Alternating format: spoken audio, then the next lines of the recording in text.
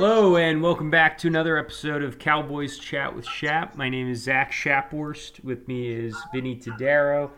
And so for today, we're going to talk about Tony Pollard. Today was the last day for the franchise tagged players to sign an extension. He did not, as did the other top two running backs in the market, which has caused quite a response from NFL running backs in general. So talk a little bit about that. Also, some comments by Dak Prescott worth touching on. And then we'll dive a little more into the Dallas Cowboys fan survey and wrap up with the next 3 games in the Cowboys schedule. But we will start off with trivia, and it is Vinny asking me the trivia this time. So okay, go ahead, Vinny. Now, people seem to forget that we drafted a wide receiver this year in the 7th round, Jalen Brooks. Yeah. Nobody ever talks about him. But we drafted another receiver with the same last name back in 1997. Can you name that receiver? I don't think so. 1997, last name Brooks. Yeah. No. Okay, well, I'll tell you that he was a 4th rounder and came out of James Madison. Okay, same as Charles Haley. Yeah, does that help? Tony Brooks? No. Besides Dallas, he played for the Bears. And then he wound up buying a team in another league. He's a very tall receiver. Jeff Brooks? No, Macy Brooks. Yeah. No. He was another one of those players that caused Aikman to retire. He was another wasted draft pick. Yeah. And he was one of those shit receivers that they got for Aikman, like Wayne McGarity and people like that. Yep. James McKnight. James McKnight played pretty well, actually. He was decent. Yeah. He wasn't a star, but he wasn't bad. And actually, I recently saw an interview of Troy Aikman, which was pretty interesting with this guy. It was kind of an interesting clash of worlds because it's this guy named Ed Milet who I follow on like LinkedIn, and he's kind of this self-improvement guru type of guy, entrepreneur. And so I know him independently, and he's interviewing Troy Aikman, my childhood hero. But it was a good interview, and he really it was enlightening for Troy Aikman. But but let's we can maybe touch on that another time. But I wanted to start with Tony Pollard. So yes. I don't think it was particularly shocking that we didn't get a deal done. No. And for what it's worth, it seems like Tony Pollard, or actually, has Pollard already signed his franchise tender? I think he has. Yeah, I think he did. Yeah. So it's, and that, I mean, that by itself suggests that we didn't really have a lot, he didn't have a lot of leverage after he signed that for holding out for a long-term deal. But still noteworthy, he's going to play on a 1-year contract. But it seems like he's still getting kind of grouped in with Josh Jacobs and Saquon Barkley as the 3 running back, clearly the best 3 running backs, all of whom got the franchise tag, none of whom got long-term deals, and the NFL running back world is very upset. The biggest comment, I think, was Derrick Henry saying, basically, if you're... And this was in a response to another post where someone said you should be, the strategy should be drafting running backs, keeping them on the rookie contract. If they're good, franchising them once and then letting them walk. And Derrick Henry said, well, if that's how you think, then you might as well just, delete the position or stop having the position or something to that extent. And then a lot of the guys chimed in saying... Oh, poor baby. Derrick Henry, is he in the welfare line? Compared to quarterbacks, he probably thinks he is, but no, Yeah. not in actuality. So, yeah, It reminds me. I'll tell you exactly what I think of it. It reminds me of when Ken Norton left Dallas for San Francisco. Jerry had made him an offer, and Norton famously referred to it as a welfare offer, which irked a lot of people.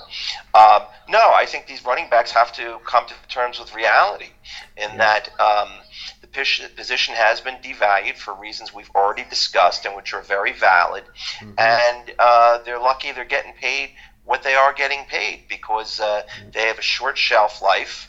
They're injury prone, and they're quite replaceable, and they're still getting paid enough money for the rest of their lives. Right. These guys: Tony Pollard, Derrick Henry, Saquon Barkley. I mean, it's just, everybody wants quarterback money. Mm-hmm. Well, then be a quarterback. Right. Well, you couldn't be a quarterback. All right. Well, then that's life. Yeah.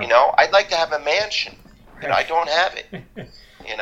I mean, these guys, unfortunately, people give them a fulcrum in which to stand to be crybabies and to embarrass themselves. Tony Pollard, I'm so happy they didn't come to a long-term deal, because we don't know what we're getting with Tony Pollard. Right. We don't know about his injury. We don't know if he's going to be 100% again. We don't know if he can carry a heavier load. Okay, and $10 million is nothing to scoff at. Right. I mean, I know, they all want to be, they're probably jealous of receivers more than anything, because it's become a passing game. But, and I know that the running back position is, tends to be a short career, but, these guys are getting paid. And, that's the way the game has evolved. In that, there are a lot of guys that you could put back there, and a lot of it is incumbent upon your offensive system and your offensive line. So, no, I don't have any sympathy for Derrick Henry or Tony Pollard. I think that the Pollard should be kissing the ground, thanking God that he's getting $10 million and he's got one leg. Yeah. Well, I think Pollard, it's telling that he signed it and Barkley and Josh Jacobs didn't, because Pollard, while he's been more efficient than just about anyone, he's not been asked to carry the load. He hasn't taken the beating that those guys have as the bell cow backs of their teams. So, and for what it's worth, I don't think Pollard has been one of these guys that's chimed in expressing, dissatisfaction. But no, I agree, and I think the other thing is a lot of running backs are still looking at Ezekiel Elliott, Christian McCaffrey, guys that got paid before the market really started to shift, when they were getting like high teens in dollar per year.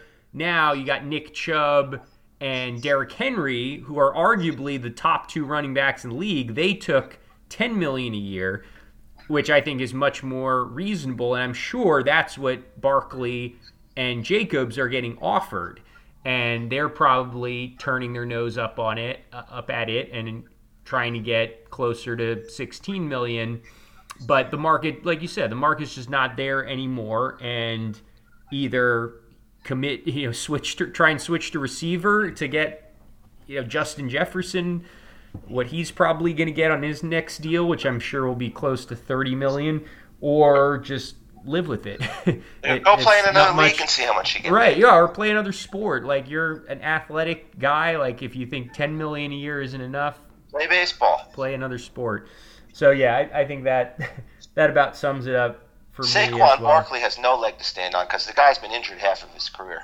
Right, and he had a great year last year, especially considering he played behind a not so great O-line, but he's also 4.4 yards per carry. Some of that's the O-line, but he's a little bit of a one trick pony. I've always felt this, even when he was drafted number 2 overall.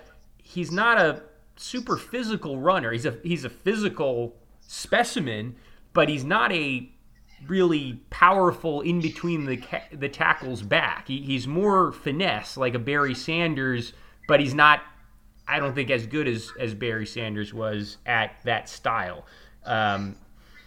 So Everybody I get wants it to from be his. paid. Yeah. Yeah, everybody wants to be paid in a way that, you know, hurts the team. Then they whine about not winning. Well, part of the reason you're not winning is because certain guys are getting paid ridiculous amounts of money and taking up an inordinate amount of space on the salary cap. Yeah. So, I haven't heard Dak Prescott complain too much, but he's taking up much more than he should be, much more than he's worth. And if he wants to win a Super Bowl, he's going to need help around him, and they're not going to play for free, as we know. Yep. So let's talk about Dak for a second. So he had some comments today. Let me just say one thing. Yeah. That's why I love Deion Sanders, because Deion Sanders said, "Hey, you pay me, and I'll come in, I'll play cornerback for you, and I'm going to be as good as anybody who ever played cornerback, but I'm going to return punts for you, and I'm going to be great at that, and I'm going to play wide receiver, and I'm going to be good at that too. I'll pay him." Yeah.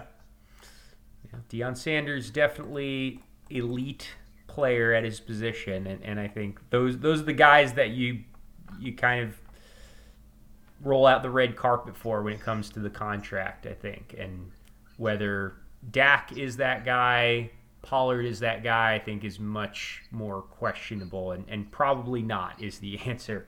I mean, Pollard, I think you can make a better argument for him being elite if he can maintain his pace. Well, first off, if he comes back from injury 100%, and if he can maintain his efficiency with more carries. Dak Prescott, I don't think has ever been, for a full season, an elite quarterback. I don't think they're going to give Tony Pollard more carries. I think they're going to keep using him the way they have and give the other carries to the guys behind him. Like I don't know if it's going to be Jones who makes the team because of his power, or Malik Davis, or I really hope the rookie, the 6th-round rookie, can come on and give us something. I don't know. Tony Pollard as a 25, 30 carries a game guy, I don't know. No, and I don't think it'll be that much, but I could see it being, he had like 200 carries last year. I could see him getting 250 this year. That seemed, and maybe some more targets as well in the receiving game.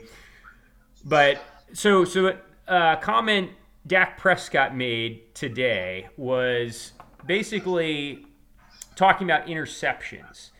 The bulk of the most noteworthy quote was him just saying, "I won't have 10 interceptions this year." But funny. Yeah. But what I thought is also noteworthy is he says in a longer quote, "I know who I am, and you can go back and take away half of those off drops. I'm not saying it's on the receiver, but you cut that in half." Yeah, but you cut that in half, then we start talking about those. Nobody is talking about it. Mm-hmm. So a couple things. First of all, let's just address that quote directly. Yes, a lot of those interceptions were either straight up drops or miscommunication. And the miscommunication, I think, is tougher to delegate blame than the drops. A lot of the drops are clearly the receiver's fault. But every quarterback has receivers who drop the ball for interceptions. Right. And the way you measure if Dak is truly unlucky, or if he's just a little unlucky, or if he's right down the norm, is looking at interceptions versus turnover-worthy throws. That's the best way I know how to, at least. And Dak had more turnover-worthy throws than he did interceptions last year. So yes, there were a lot of plays which were not his fault that did get intercepted, but he also threw a lot of passes that didn't get intercepted that should have.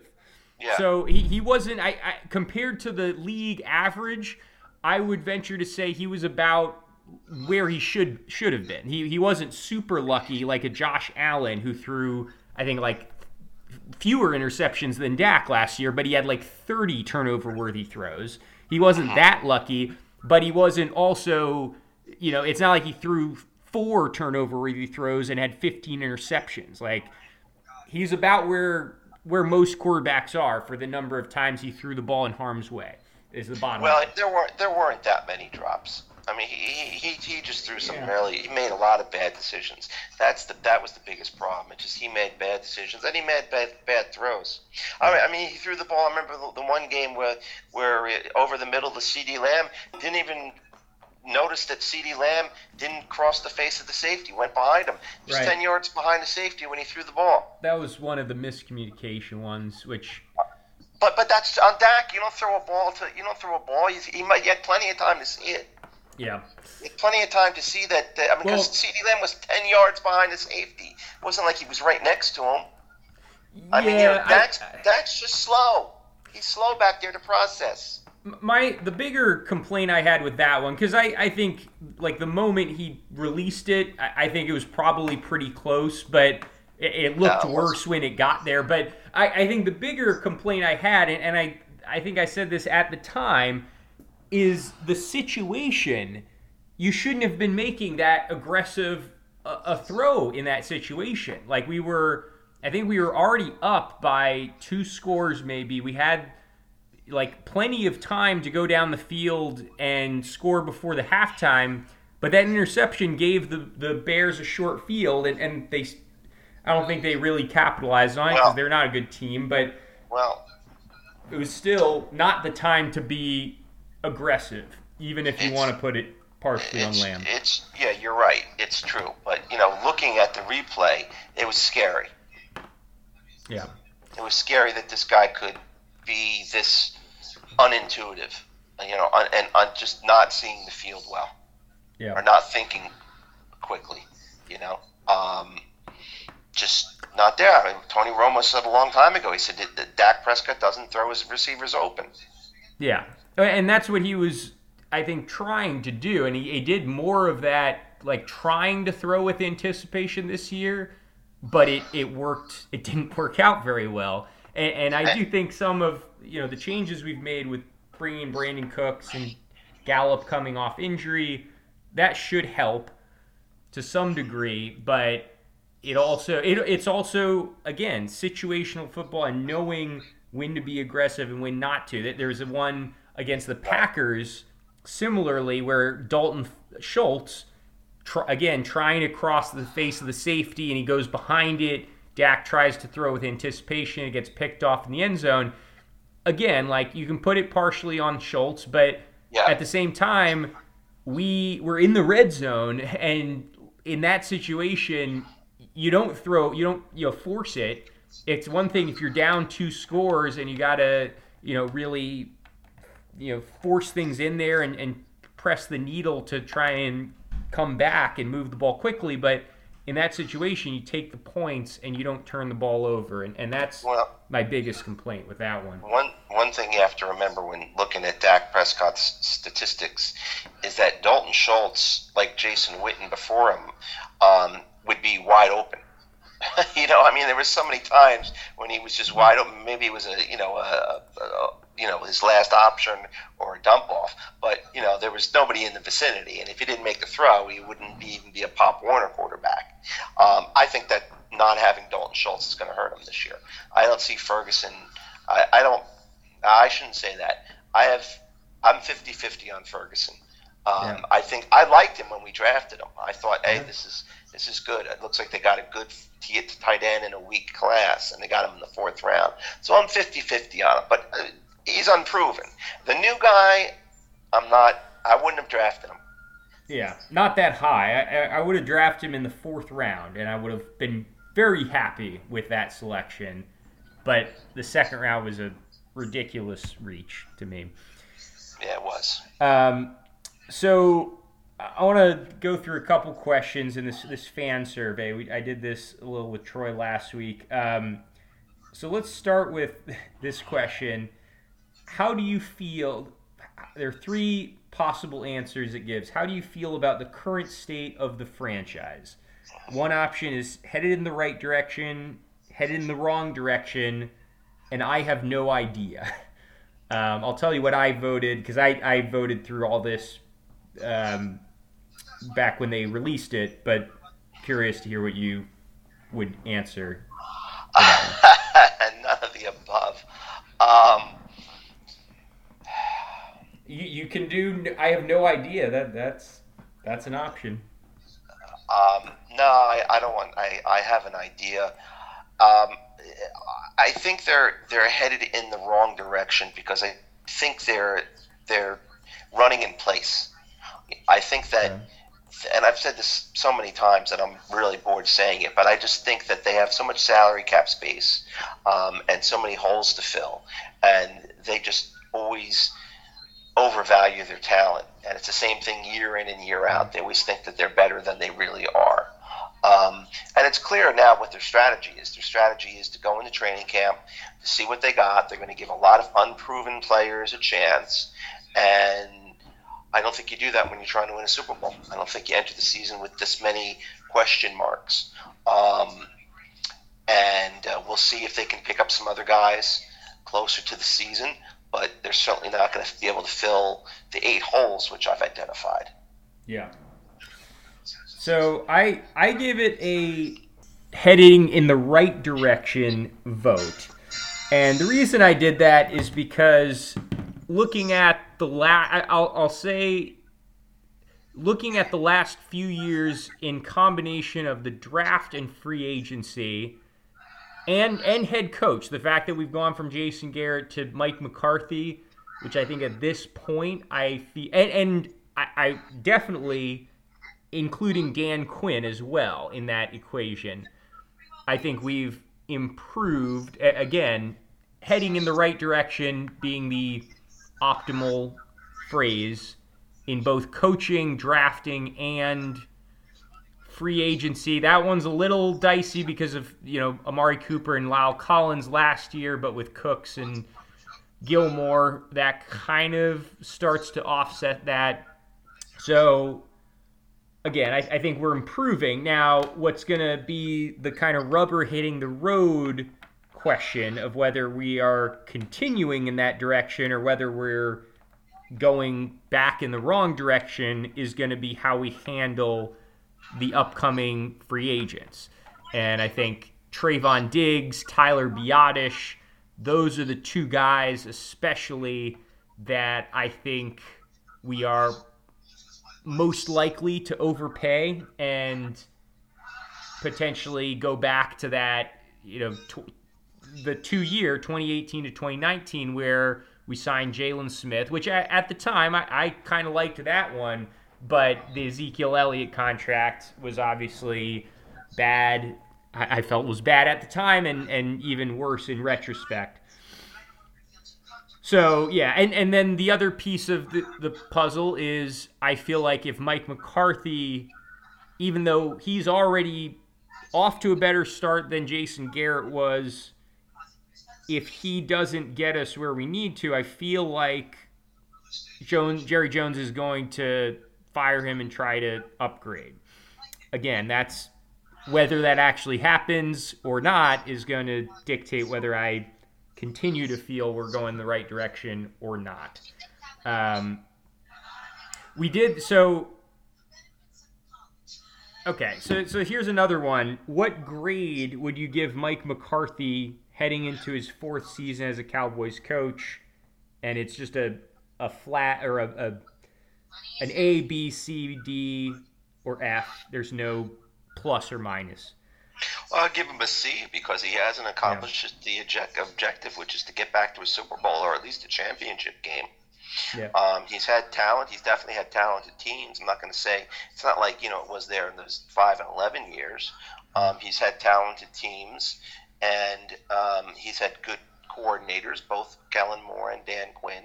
Mm-hmm. And I think too many boneheaded decisions have been made with personnel and with play calling, things that he could have vetoed as being the head coach. And I don't like, I'm really not crazy about the fact that they're installing, 30% or whatever it is of his offense, and he's going to call the plays. And, his comment was, just bewildering. I want to run the ball more. Yeah. They ran it 6th most in the NFL last year. Right. And, this is a passing league. Mm-hmm. And, what are you going to do? Give it to Tony Pollard 30 times a game? I mean, their offense finished very high doing things the way that they were doing them. They paid a lot of money for Brandon Cooks, a lot of money for Michael Gallup. They're going to pay a lot of money for CD Lamb. And at best it was a really stupid comment, a really stupid idea. At worst, I think it was just a lie. I think he was just trying to. I think that's at best. It was just a lie, because I don't want them to do that. But if you're just trying to fine. misdirect, you can look at it that way. Yeah. But I think they were desperately trying to rationalize getting rid of Kellen Moore, which I think was done impetuously and impulsively by Jerry Jones after they only put up 12 points was it in the championship game, and then 2 years of ridiculous calls at the end of the game. I think that pretty much sealed his fate in Jerry's eyes, and Jerry couldn't get rid of his quarterback through the interceptions, although he did criticize him in that press release that went out. So I hope they don't miss Kellen Moore. I think they will.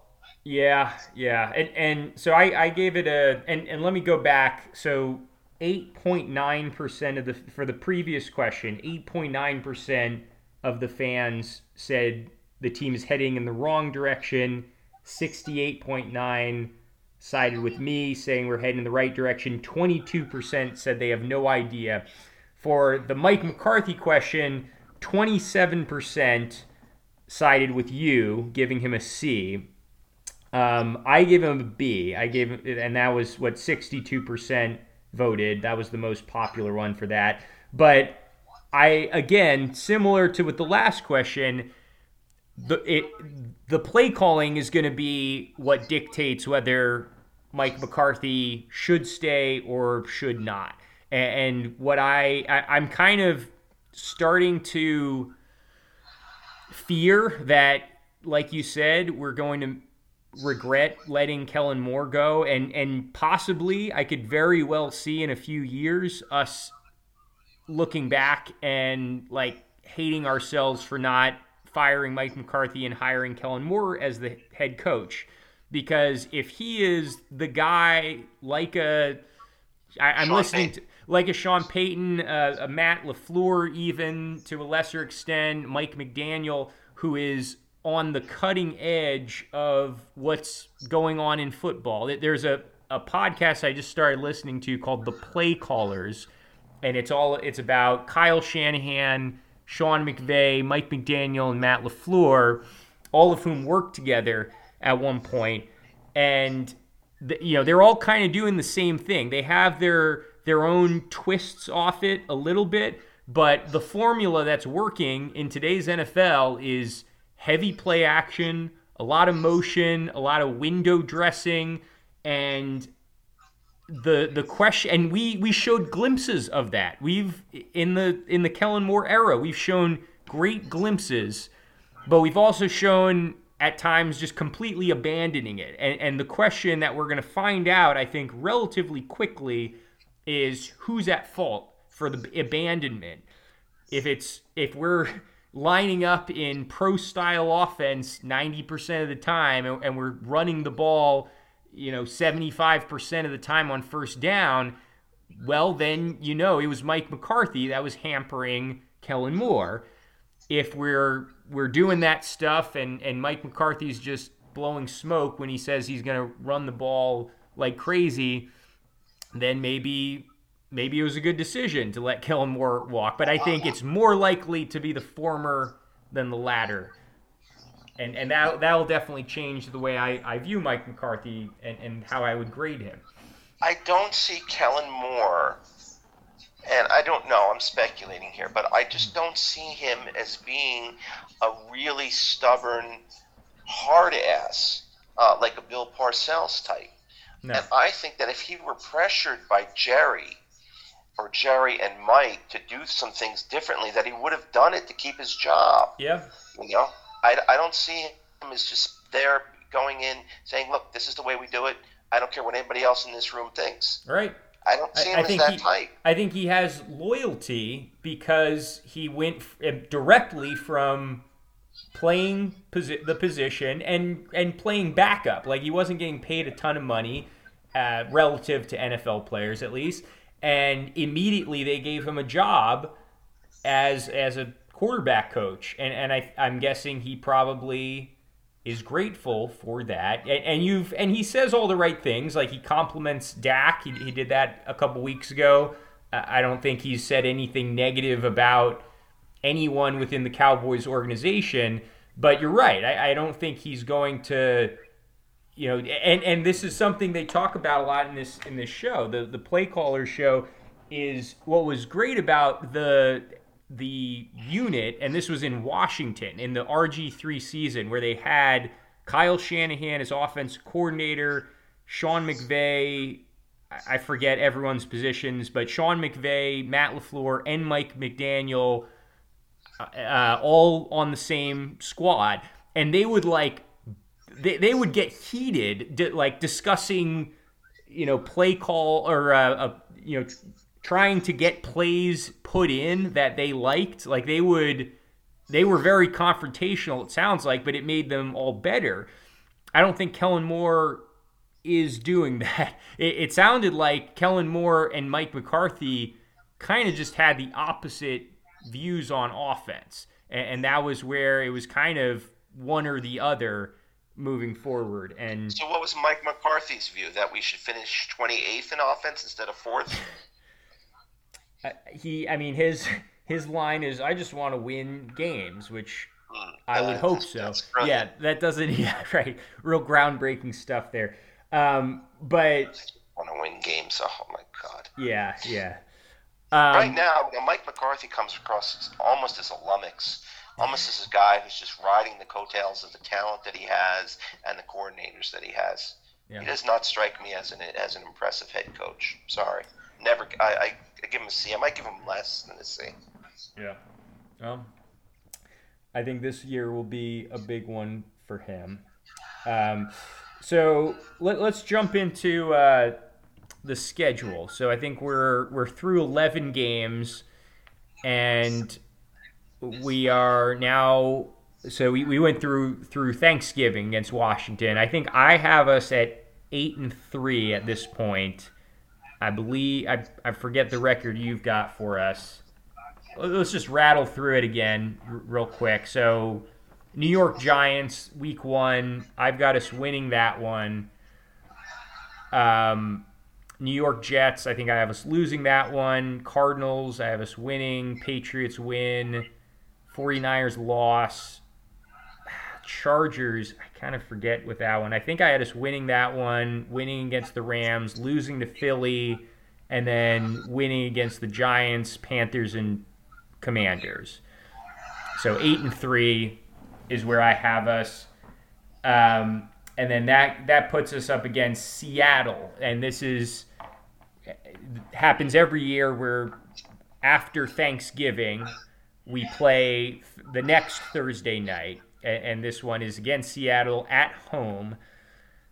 What do you think of that matchup? Who do you think wins that one? Seattle quietly rebuilt, but they're hardly a juggernaut. So since we're playing at home, I'm going to give it to us. Yeah. Yeah, that's one where I wouldn't be surprised if Seattle was better this year than last year. I wouldn't be completely shocked if they won the division even, because the 49ers lost some good players. Their quarterback is still not completely hashed out. And Seattle, I think, got better. They added Jackson Smith and Jigba, Devin Witherspoon in the draft, both really good players. And I think the big variable as it relates to them is how are those offensive tackles who were rookies last year and played better than you would have expected two rookies to overall, but had some really, really bad spots in some key games, and they basically had no shot in those games. When you got two rookies playing like rookies at offensive tackle, you're going to lose. especially the way they were winning early in the season with a very pass first attack. So I wouldn't be surprised if Seattle took a step up and was really good. Like they didn't have that thing where they won a bunch of one-score games like the Vikings or the Giants, but my guess is most likely they'll just kind of tread water, and I do think we should be able to beat them at home. Seattle did something very, very impressive. They jettisoned the guy that was the last person anybody thought they'd get rid of. Very ballsy move. One of the best quarterbacks in the NFL. And it's really what the Cowboys should have done instead of keeping Dak Prescott, was to show some balls like the Seattle Seahawks did and say, hey, you know what? We can get by without you. We don't need you, and you're craving $100 million a year. And that's what Dallas should have done with Dak Prescott. Well, and on Ezekiel Elliott.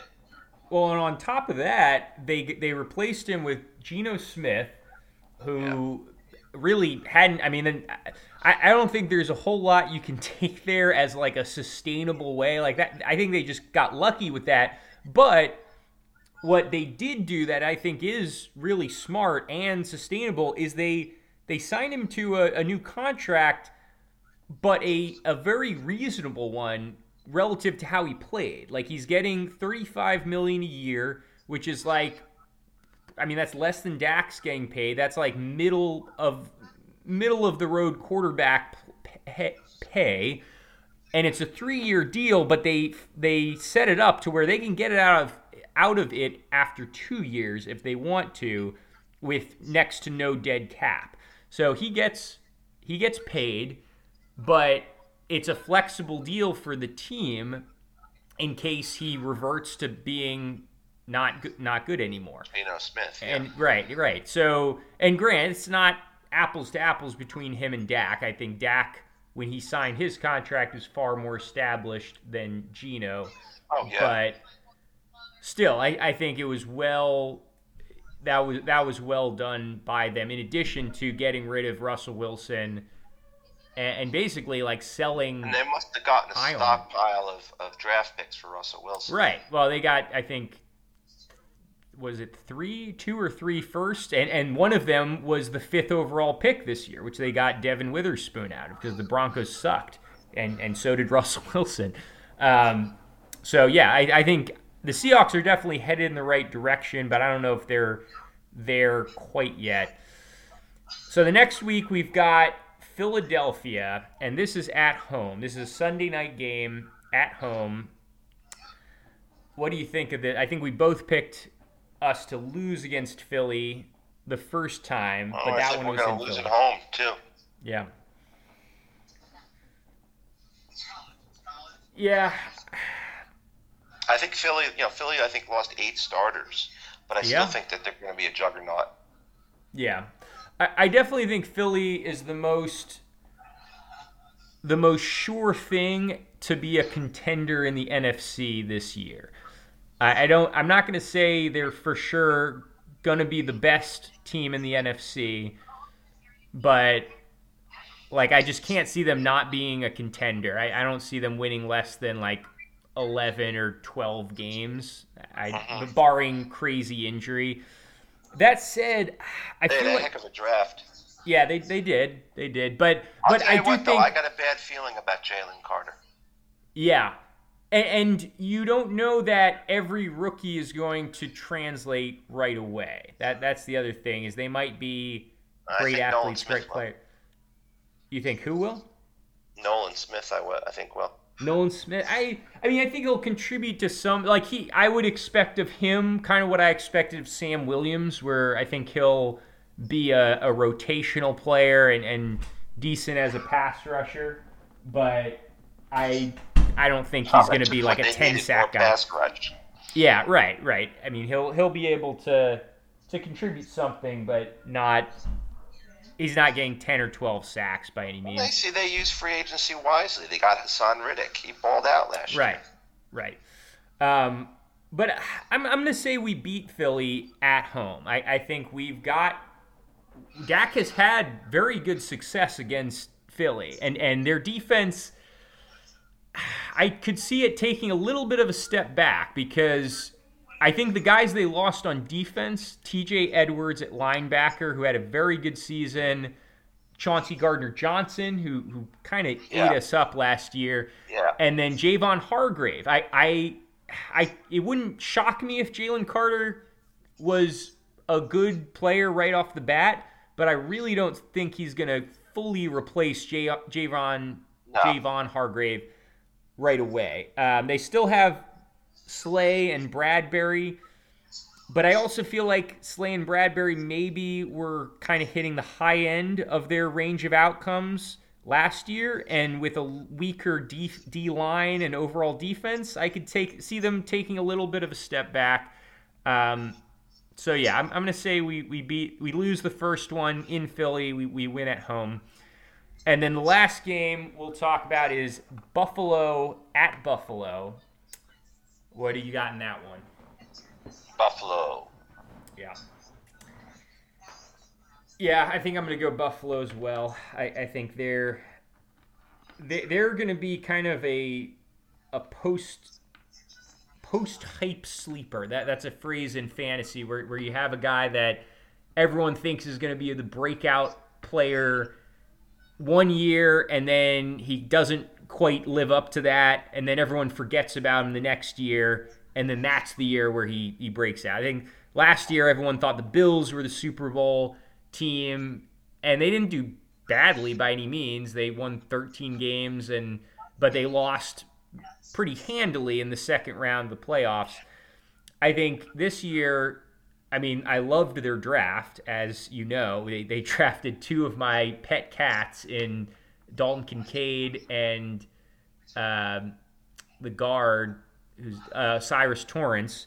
So, and honestly, I think Osiris. And they also signed Connor McGovern, who's not phenomenal, but their O-line has been their Achilles heel. Their O-line had been bad, and I think just with those two guys, they're suddenly like an okay unit. And then you add Dalton Kincaid to Stephon Diggs, to Gabe Davis, Troy made a good point. Gabe Davis coming off a high ankle sprain most of last year. I think, and then Von Miller coming back off an injury. Their safeties coming back off injuries. As long as they stay healthy, which is a big if, I think they're maybe as good as any team in the NFL. And in Buffalo in December, I think they win that one. So that's a dark, dismal place to be in December. Yeah. So that would put us at 10-4 in my breakdown of the season so far, and then with 3 games left on the docket. What am I at? Am I at 8-6?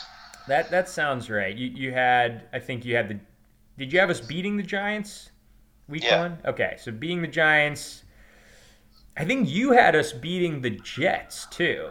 Yeah. That was the one game where you were higher on us than I am, and then definitely we both had us being the Cardinals. But then I think you had us losing to New England. Is that right? I think so. Okay, and then definitely for the 49ers, and then you had us losing to the Chargers, I think, which I had us winning, and then we both had us beating the Rams, so 4-3. You had us losing to the Eagles, 4-4. Then the Giants, Panthers. Did you have us beating the Giants the second time around? Yeah. Okay, and the Panthers? Yeah. And the Commanders? So I think you're one game behind. So you're 9 you got us at 9 or wait. So let's see, 7-4, and then beating the Seahawks, losing to Philly, and losing to Buffalo. Yeah, so 8-6 is where you've got us. Okay. So yeah, so next week we'll wrap up the schedule breakdown with the last 3 games, and we'll have hopefully some news to talk about with training camp starting. But yeah, thanks for tuning in to this episode, and we'll see you next week. Till then. Bye bye.